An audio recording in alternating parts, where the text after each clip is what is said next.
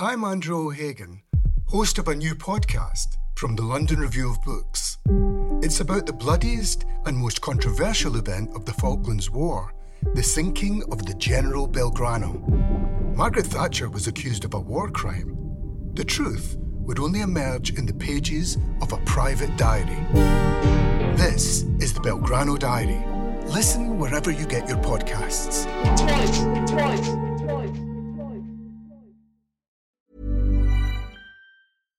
One size fits all seemed like a good idea for clothes. Nice dress. It's a t-shirt.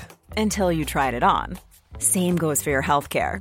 That's why United Healthcare offers a variety of flexible, budget-friendly coverage for medical, vision, dental, and more. So whether you're between jobs, coming off a parent's plan, or even missed open enrollment, you can find the plan that fits you best. Find out more about United Healthcare coverage at uh1.com. That's uh1.com.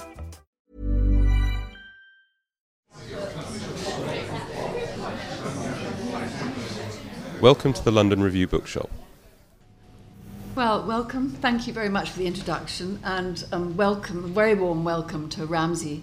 I want to say a little bit about him because this theme of this festival is history and memory, and they talk in the literature about the scars left in lands and people by both those things. But I think we are also probably celebrating the riches left partly by scars and partly by the layers of all sorts of other things. And Ramsey's extraordinary life and work to date seems to sort of sum this up. So for those of you who don't know his work, just a little bit about him, if that's all right with you. He was born in Rotterdam in 1974, and he's currently Poet Laureate of the Netherlands. We will come on to that in a moment. His father is Palestinian and his mother is a Dutch Catholic. And he's performed prize-winning monologues. He's played Romeo in Romeo and Juliet. He's directed opera singers in Mozart's Die Entführung aus dem Serail alongside a classical Arabic singer. And in 2006, he was awarded the Prize of Journalist for Peace. So he is somebody who shifts between prose and poems in a way that I find very interesting and I would love to ask you about. And he went to drama school. He graduated from drama school with a monologue which won him Best Actor at the International Drama School. I'm sorry this is embarrassing, but it's this... No, we just had a huge lineup of what you did, so... Address the balance of it. And he also wrote a libretto for Leven in Hell, an operetta about life in hell in which he sang the role of Hades himself. So you can see that there are all sorts of sort of different, you turn the crystal and you see another facet. But all through that, he's been publishing poems. And the first poem he wrote after he got appointed and elected, you get elected in Holland as Poet Laureate in 2009, was inspired by Vermeer's painting, Woman Holding a Balance. And it seemed to me when I had the luck and privilege to write a little welcome note for this translation of his work. And it seemed to me on immersing myself in the work that balance, along with this extraordinary depth of historical context, is one of the key things, or in an abstract way anyway, to his work. And he's always interested in alternative perspectives. For instance, in this book, there's a wonderful poem about Mahler being played, as it were, the Jewish, what happened to Jewish musicians and composers under the Third Reich and under Hitler. He was city poet of Antwerp, and he located his Antwerp poems for them in a sort of very detailed commentary and historical photographs of the city, so that the poetry is always rooted in place, in other people's memories, in giving things to other people, it seemed to me, as well as a dance between himself and the world. And I would like you first, please, would it be all right if you read us the poem and told us a little bit about how you get appointed to be Poet Laureate of the Netherlands and what you have to do to apply? Yes, well, as you know, we're the most democratic country in the world, the Netherlands, so completely flat, so to speak. And being a poet laureate, you would consider it an honorary function. Well, that only extends to the fact that it's non-paid. So, but for the rest, you're elected. You're being elected or not elected to be a poet laureate. Actually, at the end of 2008, first a long list was being made for consisting out of 10 poets, and then after that a short list, 5 poets, and they were being asked to write a poem about the last year, about the current Dutch situation. And on basis of that poem that had been published in a Dutch newspaper, the leading Dutch newspaper of Holland, NRC Handelsblad, and on basis of a profile, a short CV, people could, say, I would like him or her to become the next poet laureate for the next 4 years. And so what I'm now going to read was actually my auditioning poem. So maybe just stand up. Let's see. It's what struck me when I was thinking, what should I write about? But what struck me is that I didn't know about what country specifically I was talking, because usually when you think of the glory of the Netherlands, you think of Vermeer, Rembrandt, 17th century, and even 50 years ago we would still have a completely different image of what Holland was about. We were considered a very clean and very working people. But if I watch my own compatriots nowadays, it's a completely different people. The people from the 17th century, they were trenched in a feeling of guilt, etc., and that is all gone now. So we're now bungee jumping, etc. But it's a bit different country. And then about this was is the next poem. It's called "I Wish I Was Two Citizens, Then I Could Live Together." It's based upon a rhyme, very famous rhyme in Holland. Ik wou dat ik 2 hondjes was, dan kon ik samenspelen, which means I wish I were 2 dogs, then I could play together. It's a very famous rhyme in Holland. I wish I was 2 citizens, then I could live together. And this is my poem. Come on in. Don't be afraid. Ignore the echo. Let us begin in emptiness. Welcome to my crater of light. Once we gathered, you and I, remember? Revived by the cool gleam of a rammer, our shadows like finest crystal, our fame as glancing as the light that falls on a letter read by a woman becalmed.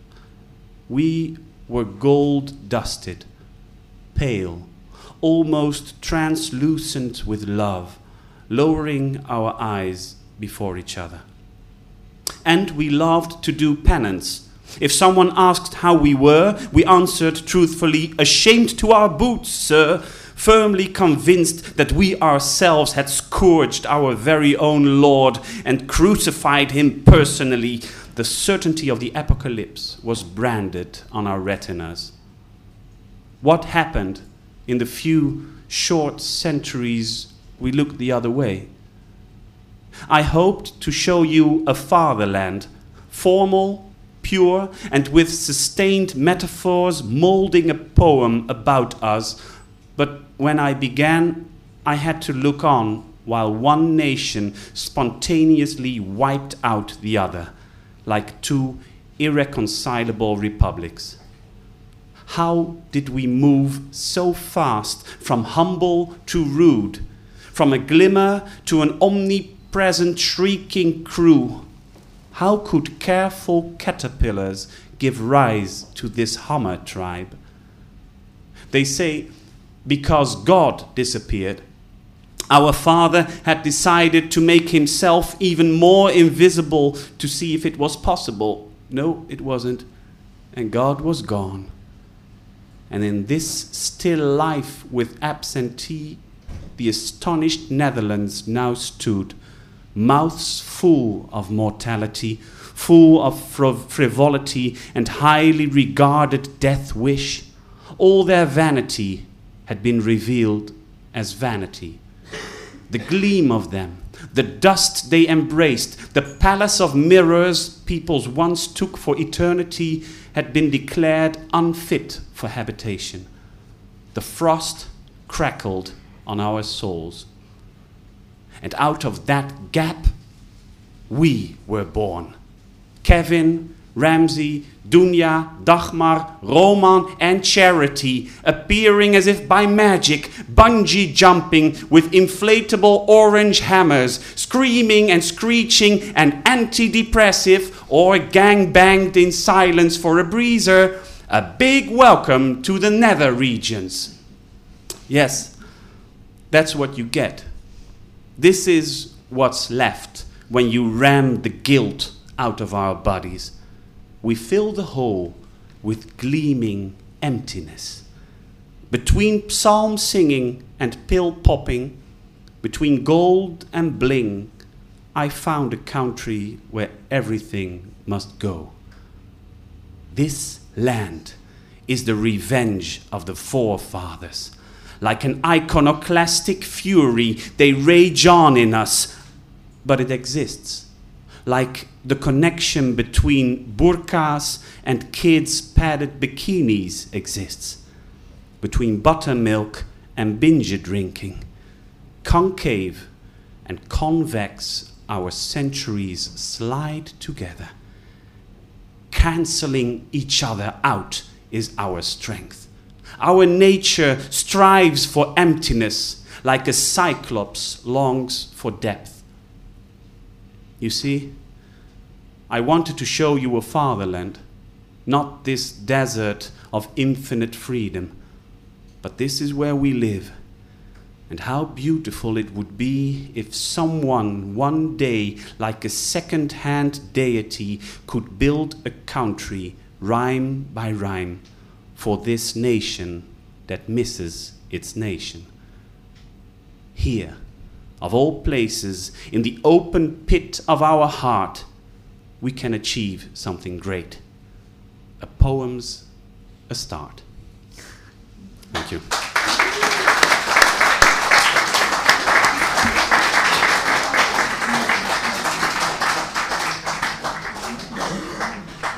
Thank you. Well, I'm not surprised the Dutch nation voted you in, but what about comments on it? How do they feel about some of this?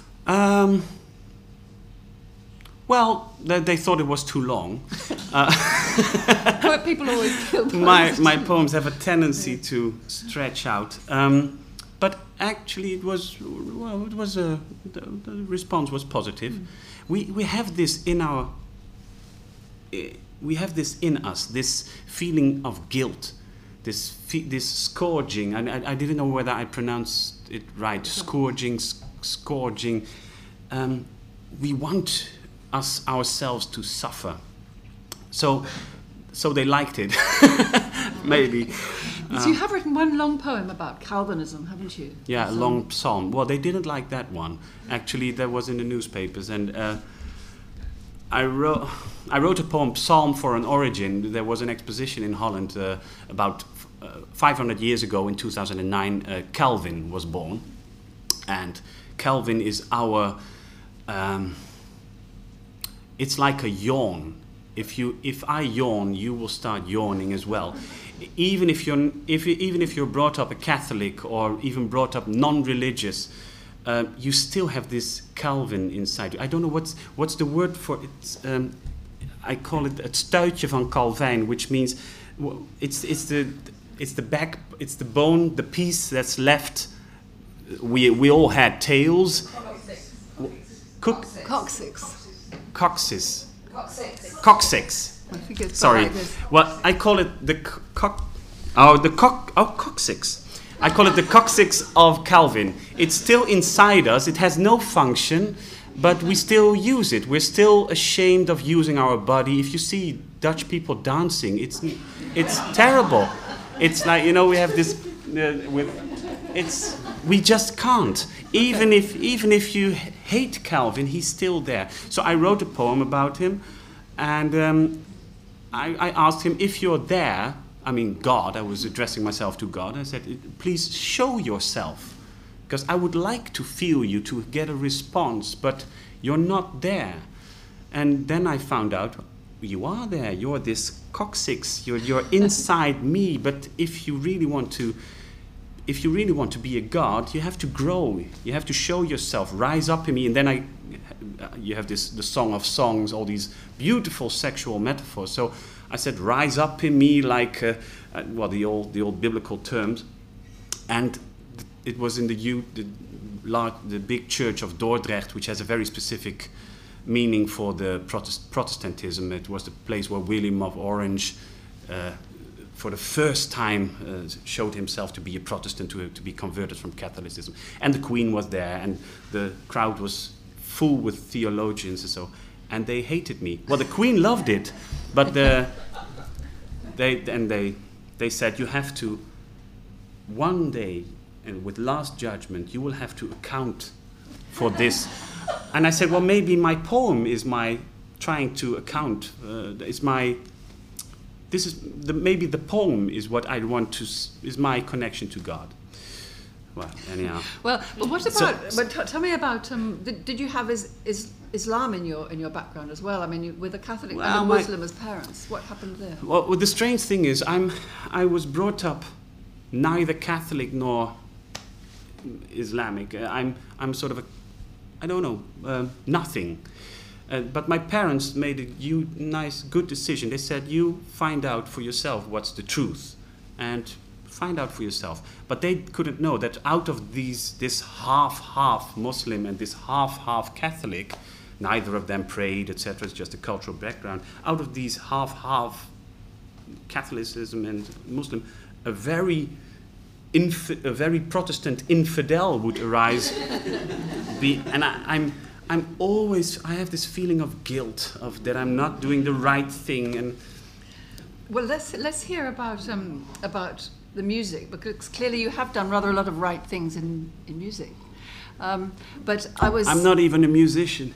It's well, tell me, can you read some of the Mahler poem and talk us a little bit through it? Because the poem is structured around a Mahler symphony, and it's very movingly, it goes through the sort of 1940s and, as it were, the Jewish lights going out of the German orchestras. It's a very it's a black page in Dutch history, and it's but more specifically the Dutch we have the famous Concertgebouw Orchestra, and there's a very dark period that we all want to forget, and that is the period when we wanted to please the Nazis in a way, and by trying to please them, hoping that it will all end happily ever after, and that it will all end very soon, this whole war. But it didn't end. It became worse and worse and worse. So it's based on the Fourth Symphony, Mahler's Fourth Symphony, and it would take too much time to expand. But it's the longest poem I ever wrote. It's in 4 parts, and I tried to.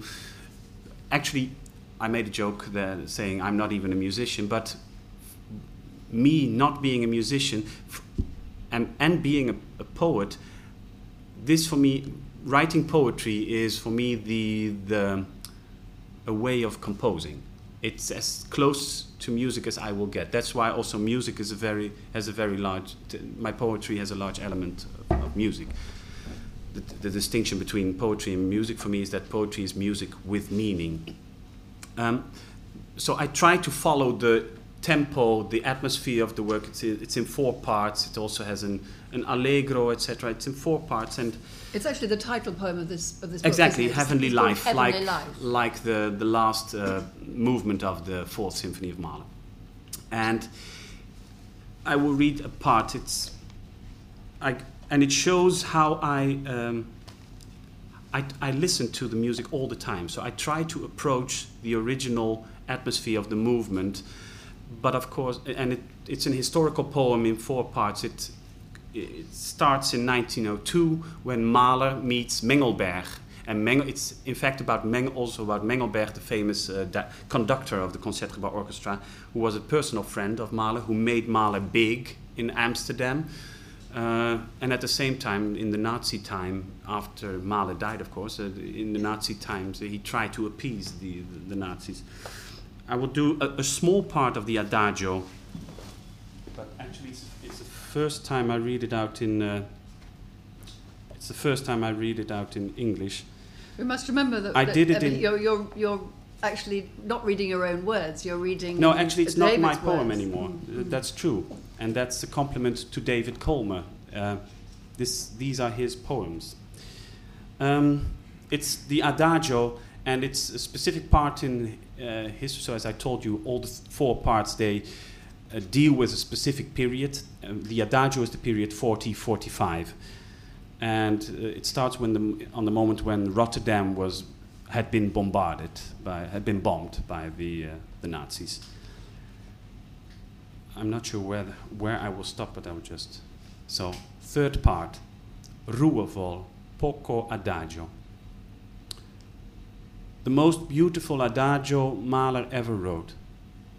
On a passacaglia plucked out by the bass players, a melody comes floating in, completely disengaged with the strings. First, the cellos. The air in the theatre is sluggish. Everything seems frozen in an unreal calm. Rotterdam has been reduced to rubble. Mengelberg is in Germany. People say he drank champagne with the Germans. Even before the port has stopped smouldering, a request for free tickets for German officers arrives at the Concertgebouw. Violas pick up the theme. Gently, they take the ends of the floating melody and play with it in counterpoint, together with a few cellos. During the bombing, the Rotterdam Philharmonic's library, concert hall, and rehearsal rooms were destroyed, along with many of its instruments. 26 members of the orchestra have lost everything.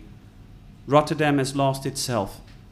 The Netherlands has lost its leaders. The Concertgebouw organizes a benefit. Without the boss, the podium is empty and abandoned, but here conductors are not necessary.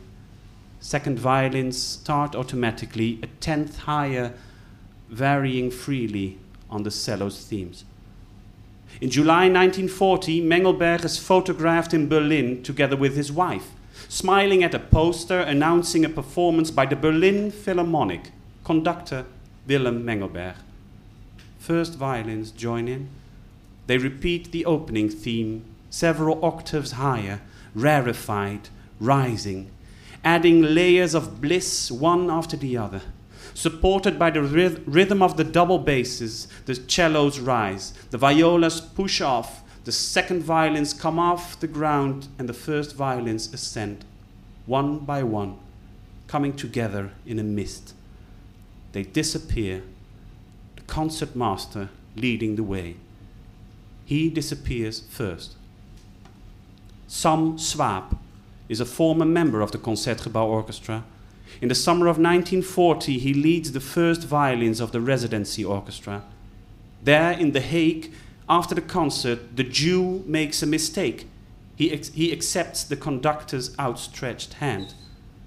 Mr. Swaap's music stand was moved slightly to the rear. And the Jew played on, less visibly, not shrieking like death, but like a man in a fairy tale, in highly civilized The Hague. It's only a short fragment, but it deals on with how it moves on and on. In the end, other Jewish members of the orchestra, they are being pushed away more to the back so that they would not be that visible for the audience. And in the end, the Reichskommissar demanded that all the Jewish members would leave, and they did. They left after a performance of the 9th Symphony of Beethoven. So, alle Menschen werden Brüder, and they left. And I did this in the Concertgebouw. Some months ago, on the 4th of May, we have Remembrance Day, commemorating the deaths. of the Second World War. I'm sorry for my English. Every now and then it's not so bad, not so good. I mean, that's the Calvin. Quod erat demonstrandum. But at this, when we did this, I read out the names of the members, the Jewish members who left the orchestra, and we got a phone call the day before we did it, and it was one of the widows, and she said she's 99 years old, and she heard about us doing this reading and Mahler thing, and she said, "Can I come?" And that was devastating. She was there with the dress rehearsal, the only person in the hall, and I was mentioning her name on the position where Mengelberg stood, on the conductor's position, with my back to the audience on the stage. We had all these empty chairs for the Jewish, commemorating the Jewish members leaving and being forced to leave. And I mentioned the name of her husband, and it was I can't explain how it was. And we afterwards, after the concert, we got into touch with a man. He said, I'm the son of the second person you mentioned. He said, thank you for erecting a monument for my father, because it's all I have left. He disappeared. He committed suicide. His ashes were spread, and this is the first time I have something concrete. And that's why I would like to stress the fact that it is a joke. I mean, the poet laureate. It's an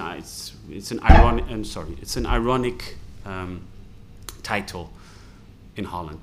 Dichter des Vaderlands means poet of the fatherland. It's ironic, but I think you can write about something that is not just the queen giving birth to, or the queen's son or daughter giving birth to another son, or getting married. Yes. Exactly. Well, by the way, I can choose my own topics. I don't have any assignments or something. I get assignments, so I get requests every day. But it's good. I can decide when I think something is worth writing about. But presumably, in that poem, you are very, very engaged with what Holland is, partly because you are not only Dutch. Yeah, probably. And then there's still people who want me to go back to Gaza. I'm not even from Gaza. They think I'm from Morocco or something, and then. But me uttering something about Holland, about the beautiful, pure country of Holland, is already treason. So they say, why do we pay? What's the word for it? Subsidy? No, subsidies for people like you. Go back to Gaza. Be a poet over there.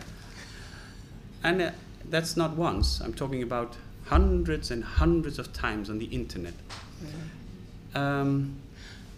You have to have a thick skin. The government is behind you.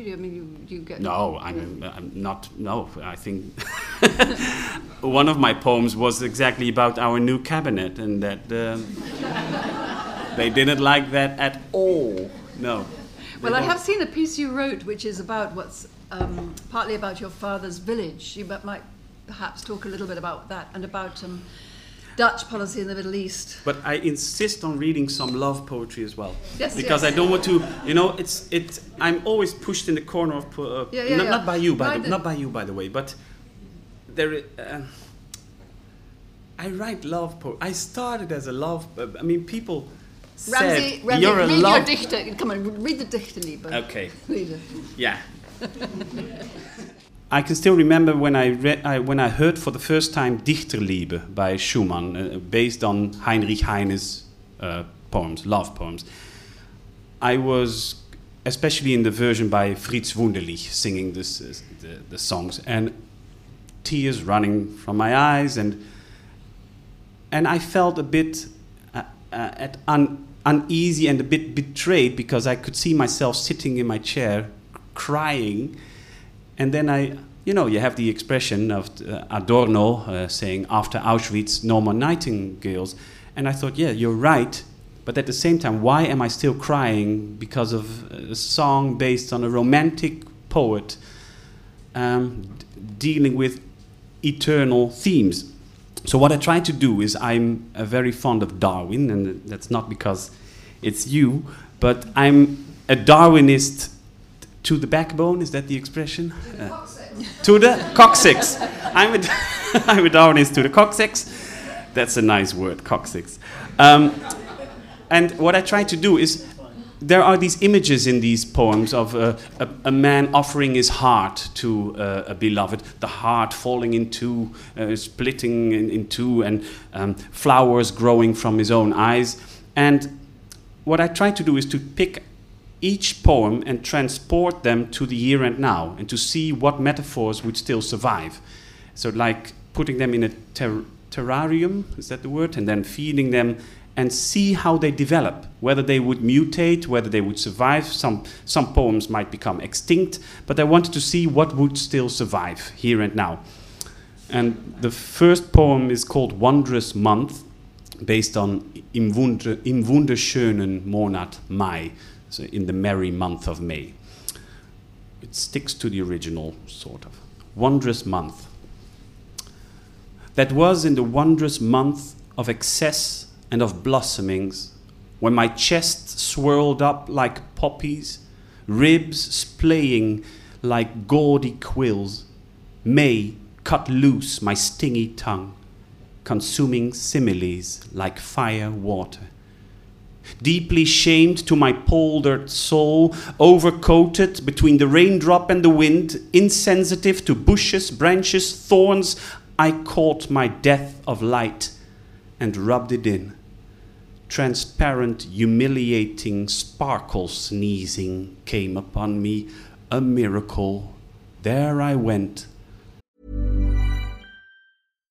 If you're looking for plump lips that last, you need to know about Juvederm lip fillers. With Juvederm Volbella XC and Juvederm Ultra XC, your lip look, whether it's subtle or bold, can last up to 1 full year with optimal treatment and no additional maintenance. Find a licensed specialist and see if it's right for you at Juvederm.com today. That's JUVEDERM.com. Add fullness to lips in adults over 21 with Juvederm Volbella XC or Juvederm Ultra XC. Do not use if you have severe allergies or a history of severe allergic reactions, or if you're allergic to lidocaine or the proteins used in Juvederm. Tell your doctor if you have a history of scarring or taking medicines that decrease the body's immune response or that can prolong bleeding. Common side effects include injection site redness, swelling, pain, tenderness, firmness, lumps, bumps, bruising, discoloration, or itching. As with all fillers, there's a rare risk of unintentional injection into a blood vessel, which can cause vision abnormalities, blindness, stroke, temporary scabs, or scarring. For full, important safety information, visit Juvederm.com. When you make decisions for your company, you look for the no-brainers. If you have a lot of mailing to do, Stamps.com is the ultimate no-brainer. Use the Stamps.com mobile app to mail everything you need to keep your business running with up to 89% off USPS and UPS. Make the same no-brainer decision as over 1 million other businesses with Stamps.com. Use code PROGRAM for a special offer. That's Stamps.com, code PROGRAM. Less would be enough to shame the most, but this was my affliction, utter love. Then the next one deals with this, it's about a person who experiences the following. He has these eyes, lilies growing from his eyes, and at night he ponders how on earth, he's a very scientific, he has a scientific mind, so he can only wonder how they came there.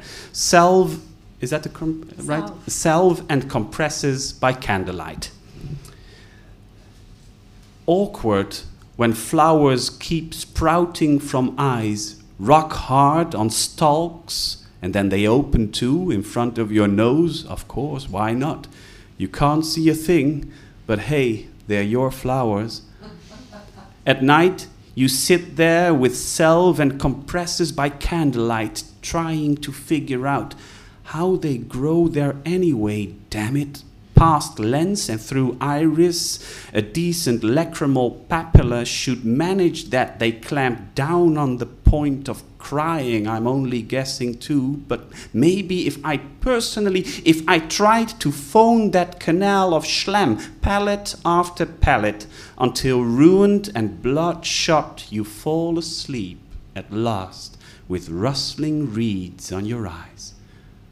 Early next morning, it's back to cloying cherries, left and right, stumbling down pink trails, bad for brains in the long run, and no good either is swearing and hearing a choir of nightingales.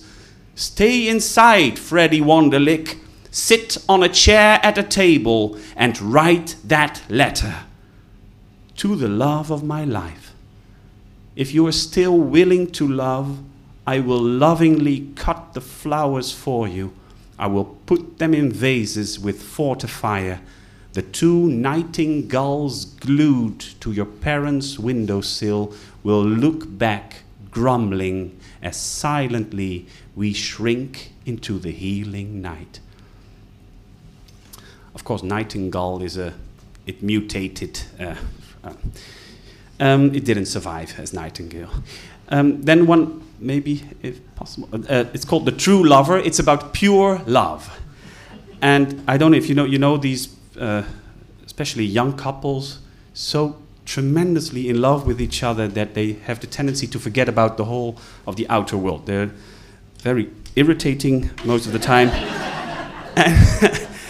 When they sit in the train and then you watch them and they only have these what's the word for it? They try to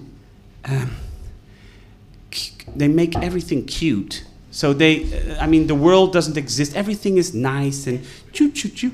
And then there is another form of pure love, and that's people who can't deal with life because they're so full of love and this is about a man who throws himself in front of the train, and then it's tragic already, but he becomes a nuisance as well, because then the train will have a delay, and everybody in the train will say, I am coming later again because this stupid guy threw himself in front of the train again. These forms of true love are, my introductions are longer than my poems. So, the true lover. The rose, the lily, the dove, the sun, monkey, Saturn, the hydrogen bomb. Love's bliss encompasses a lot of things. Big and tangible, they fit easy in the midst of all crumbling lovers.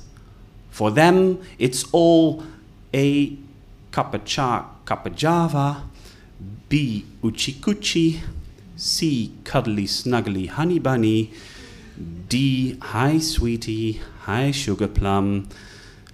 Lovers trivialize the elements a tad, stepping like armored children into their means of transport, sitting in that topsy-turvy choo-choo train that's come to a standstill for the second time this week because of the silly chappie underneath.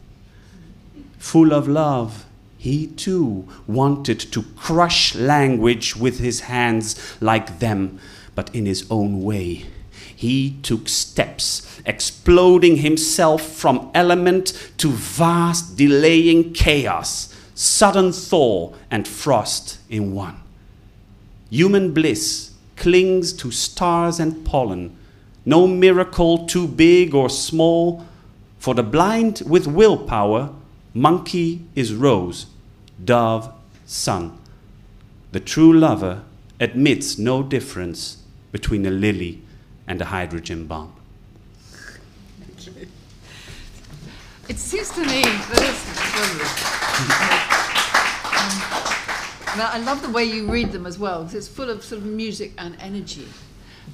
But I was thinking that in the voice of those, you've really sort of taken romanticism by the scruff of its neck and sort of given it a good shake. Yeah, it was. There's a literally, I'm mentioning that somebody in the end of, let's see where it is.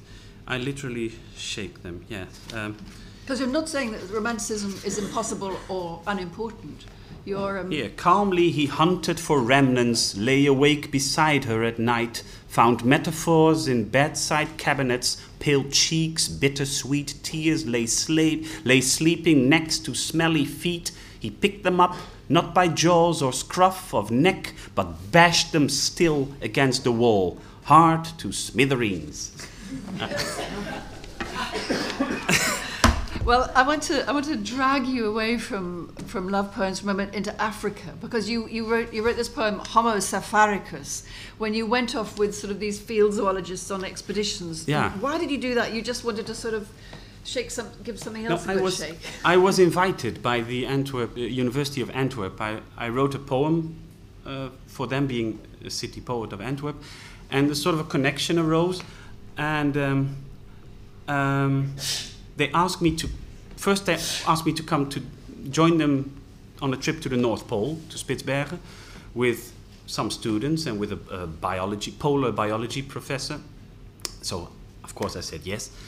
And then the next year they asked, would you want to come and join us to an expedition to Tanzania? So students, they will go on an expedition for the first time and see how it is. And you can write your diary. And they made a television series of that, a five-part television series. And the end of every edition, I read out my diary, traveling diary, and like grandfather tells a story, and I was you had these these people being fascinated by insects. They were crawling all over the place because there was one guy, he knew everything about insects, and here he was. I mean, he was, well, it was fun. They were following these animals with their binoculars. I was following them. They were my animals, with my binoculars, and trying to write down what I could see of them, and they were for me. Those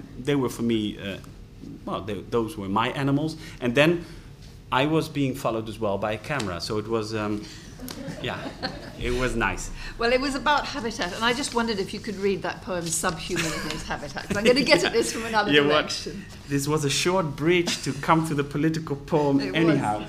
No. It's... I should find it, that's the only thing. Yes.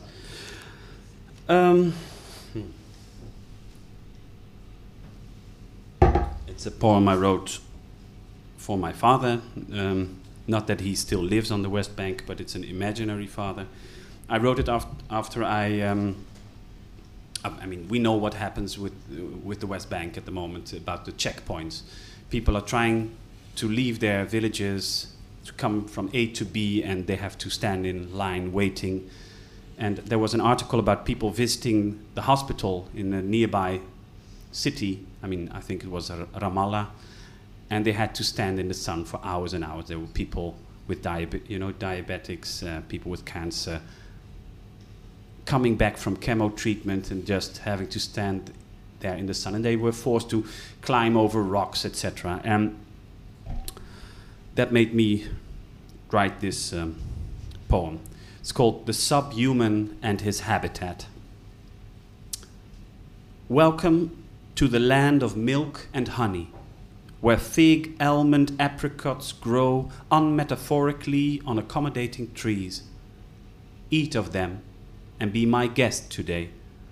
I'll pay your taxi to the first roadblock. My father waits behind the second roadblock. He'll make you his guest of honor too, with oil, bread, oregano, sesame. Stars lie motionless upon his roof. Sleep there and give him Nadir's love. The day to father is hard but essential. Try to find a kid with a barrow. Take donkeys or scramble on foot round the cliffs. Follow the others. Keep telling yourself, now we are animals. This is permissible. Wheelchairs go bouncing through dust back from the city where they cure the sick, diabetic with cancer in blazing sun. Many are old, many sick, many are sweating animals, but that's the whole idea. In the day, we are sweating, climbing animals. because that's the whole idea.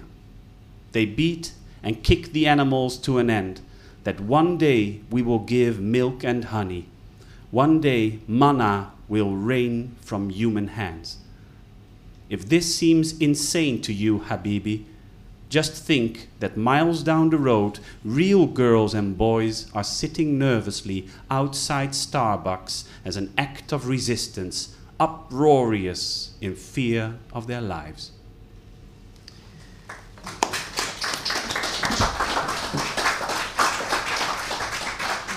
Well, in a minute I'm going to invite questions from you, and of course that raises huge questions. But I want to finish with this, which I think the LRB Bookshop has Yes. printed and published today for the first time, because this is for The Hague, and The Hague has opened something called the House of Europe. But we must also remember that The Hague is this place where the sort of international law, we hope. Yes. So please read it. But I would wonder, could you read some of it in Dutch? Because I think it would be really nice just to hear the music of your own works. Would you like me to read it out first in Dutch, some strophes? Yeah. Okay. That's the whole concept of poetry. If you don't understand it, it's music. So it's called The House of Europe. I will explain something later on. Het Huis van Europa. Mijn buurman heeft een continent bedacht. Een glooiend rijk met weinig eigenschappen, geen wind of echo, instapklare vlaktes maken het leven lang en af. De burgers zijn beschaafd aan alle kanten, volledig rond en eengemaakt, gelijken zij hun munten, talen, hun tomaten, vredig rollen ze over straat. Ook in mij gedijt dat eindeloos verlangen naar orde, huiselijkheid. Buurman en ik, wij aanvaarden elkaar, vormen het schuim op onze idealen. It's very funny to watch you while I read this. Because I know for sure that you don't understand anything. And still, oh, there are some Dutch-speaking persons. Okay. How many of you are British, actually? So, no, okay.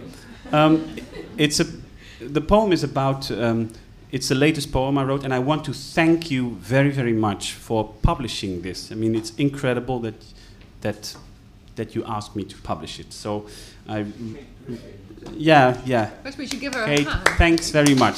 Kate Griffin from the London Review Bookshop. Thank you.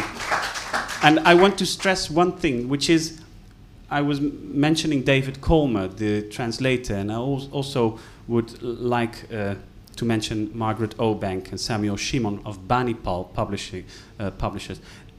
It is incredible to invite a complete stranger to do something that's will only be a risk for you.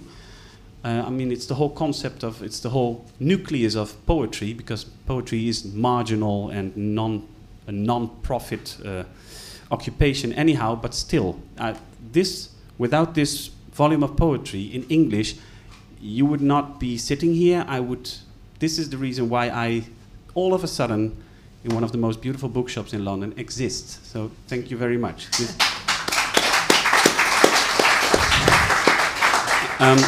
I consider it my passport into literature, and this, in a way, has the same theme. It's called the House of Europe. In The Hague at the moment,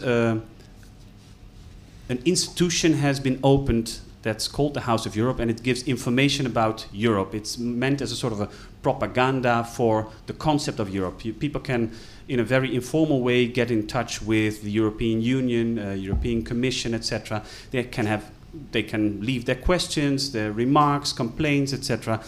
It's meant as something very low profile. And no, not low profile. What's the threshold? In Dutch we have an expression, low threshold, so that you can enter very easily.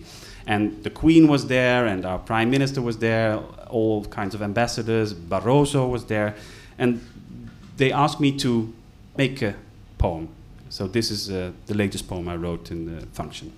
The House of Europe.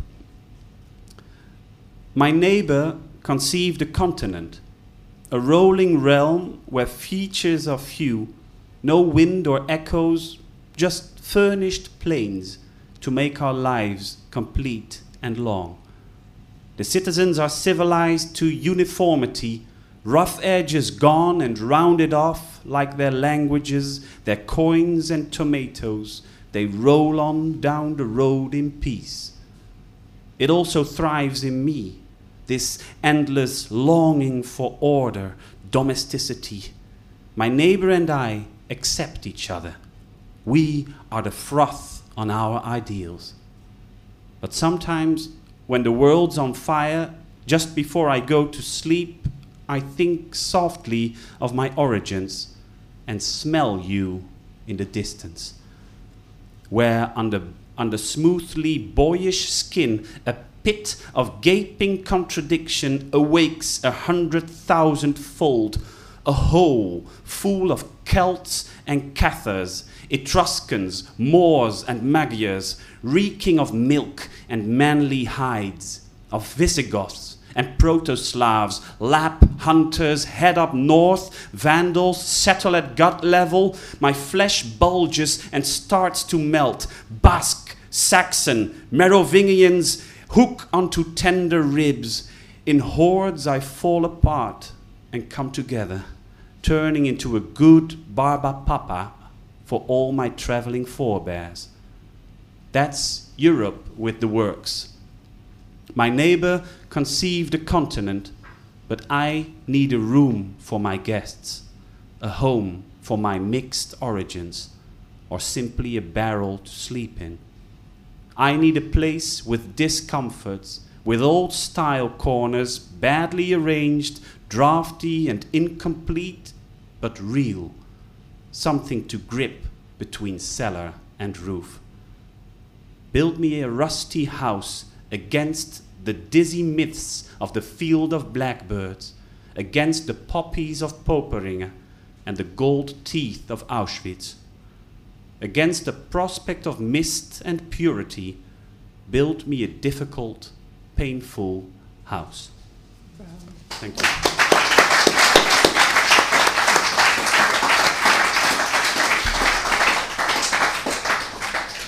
Well, that's wonderful, and I now want to open it up for questions. Is there a mic, a roving mic?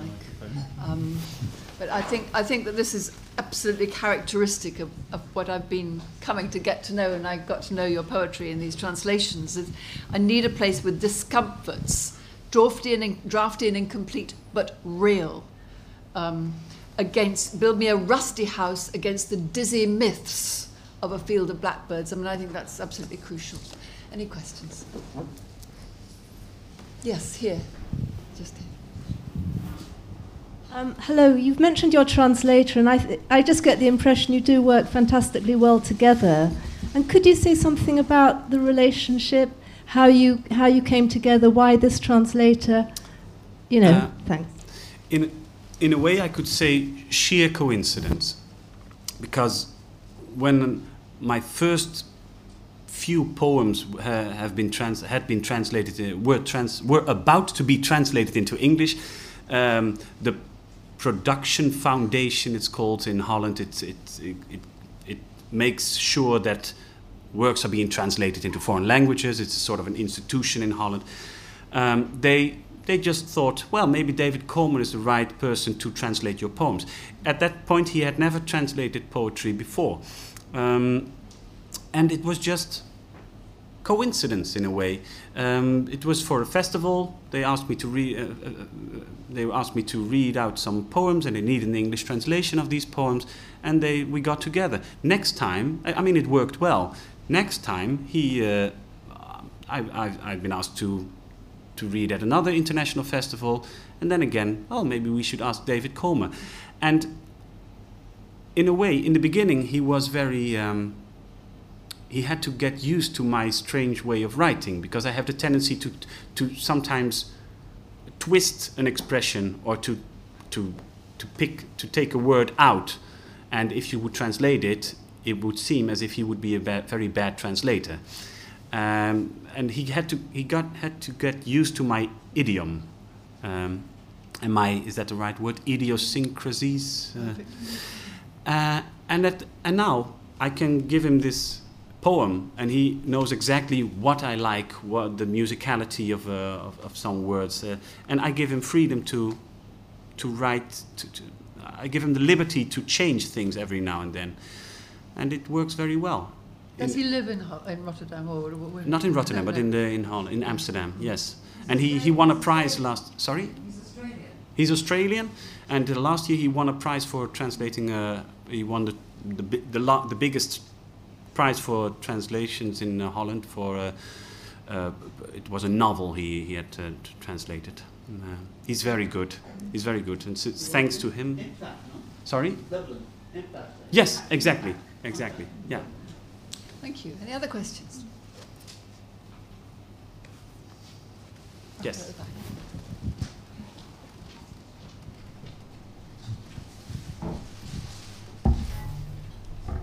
You said that you thought that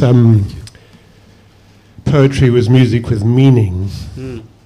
When you listen to Dichterliebe, do you have the feeling that the music imprints itself on the poetry to such an extent that afterwards, after you know that music, it's very difficult to read the poetry as itself? The music does this often. It drags the meaning of the poems towards itself. Yeah. First, thank you. First of all, I would like to stress that the way I write poetry, I consider it music with meaning. But that doesn't mean, poetry is as broad as life. There are many poets who don't consider music any part of their poetry. And most of the time, I like that kind of poetry. It's just not the way I write. So it's not like a law that I would like to impose on poetry, because anyone who likes to impose laws is being unpoetic in a way. But then again, yes, I think the fate of Heinrich Heine is, of course, that his and also of Wilhelm Müller, all these romantic poets, is that they became intertwined with the musical tone setting. You have Die Winterreise. You cannot read the poetry of the poems of Die Winterreise anymore without hearing somebody, maybe Peter Pears, sing it. Yes, but I think it's one of the most beautiful fates that you can have as a poet. It's better than to be forgotten. But a musician might say, well, music can have a meaning without words. Yes, and I consider maybe I consider music an even more sublime art form than poetry, because it's abstract. It's completely abstract. It's only ba ba ba ba ba ba ba, and then a symphony. It's incredible. If you think of it, it dazzles your mind. So for me, I think music is the most free and sovereign art form. And I think it's also the reason, because you use meaning, you use words that have a meaning in normal everyday life, it is also the art form that is being evaded it's the most evaded art form, because people are frightened of these very, very thin books. They're frightened of it because it has a power to bowl them over. They don't, and then they will say, I don't understand it. Why don't you say it in a normal way? And that's exactly what a poet tries to do. That's also what I consider part of my function, to take away the misunderstandings about poetry. That's why I also go to secondary schools to talk to students, and also to people I like to read in very unpoetic places, to a very unpoetic audience, to show that it's entrenched in life. It's not something that is like the gods of the Olympus, detached from life. What was the proportion of people, of Dutch citizens? Presumably anybody who's a Dutch citizen can vote for you as poet laureate, is that right? Yeah, and even also people in the UK could have voted for me. Any European citizen can vote for you? Any, yeah. Okay. I had Palestinian family members voting for me. They couldn't leave the houses anyway, so internet is the only thing they can use. Well, is there one last question? Or should we stop there? I'm sure you would like to buy one or both of these lovely and unique books, beautifully made by Banipal. Still one. Which contemporary poets do you read, or are you reading? Just name one or two. Yeah, I must say, if I read contemporary poets, then most of them are Dutch, and I was discussing this with Ruth already. I'm a very odd. What's the expression? The odd one out. I have a very fond. I'm very fond of old poetry. Middle-age poetry. Medieval. Medieval poetry. Middle-age. Yeah. Okay. No. Thanks for sharing. Medieval poetry and 19th century Dutch poetry. I think they really constructed our modern language. But that's. I mean, you have and the poets from the 50s, Remco Kampert, etc. I really adore them, the Dutch poets. And I must say that I'm not very well informed about international modern poetry. Not so much as I would like. My knowledge stops sometimes at the level of, Brodsky, etc. But then again, I read everything by Joseph Brodsky. I'm not... It's a failure, it's an impediment, a handicap, but I cling on to sometimes a bit too much to what's there already, whereas I should broaden my scope much more to what is new. But for instance, I come to London, first thing I think is, the British Museum. So today I was for 5 hours just there at the Akkadian, Assyrian, Sumerian and Egyptian section. And this maybe describes a bit how my character is. I'm completely fascinated by what's gone already. But science too. I think, why don't we end on a poem? Would you like to read that poem about science? The poet says to the scientist, that one, which is a sort of joke, but you were attacked for it, and the reader didn't get the joke. There was this critic who didn't get the joke. It's called The Conspiracy. It's about a poet fighting science, and in the end he declares himself victor. No, the winner. He sees a sort of a distinction between science and poetry, whereas I don't see that distinction at all. But this critic thought, oh, here comes another romantic poet thinking he's better than he's trying to escape in poetry. But it's not about that at all. It's about a poet who doesn't understand anything about science and therefore declares himself a winner. So it's called The Conspiracy. Science, laugh it off, but it's only natural for crying out loud. It's never clicked between us, the poet, and you, measured man plus chemical woman, laboratory twins of progress, filling Petri dishes together. Sure thing, explain that away. Down white corridors I've heard otherwise, in immaculate coats exchanging proteins between yourselves, nucleotide base pairs maybe, then whispering together. And why do you do it? And who for? Spit it out! What are you in God's name, oh my God, up to? I've heard all this recently from confident sources, but heed my words and read lips, kiddo, or we too will cause disaster. With sheet lightning and Titan's thunder, hold on to those Richter scales. Sincerely, hold on to me. Hold me, your poet. Thank you for joining us for this London Review Bookshop event. For more, visit our website at www.londonreviewbookshop.co.uk or search for the London Review Bookshop on iTunes.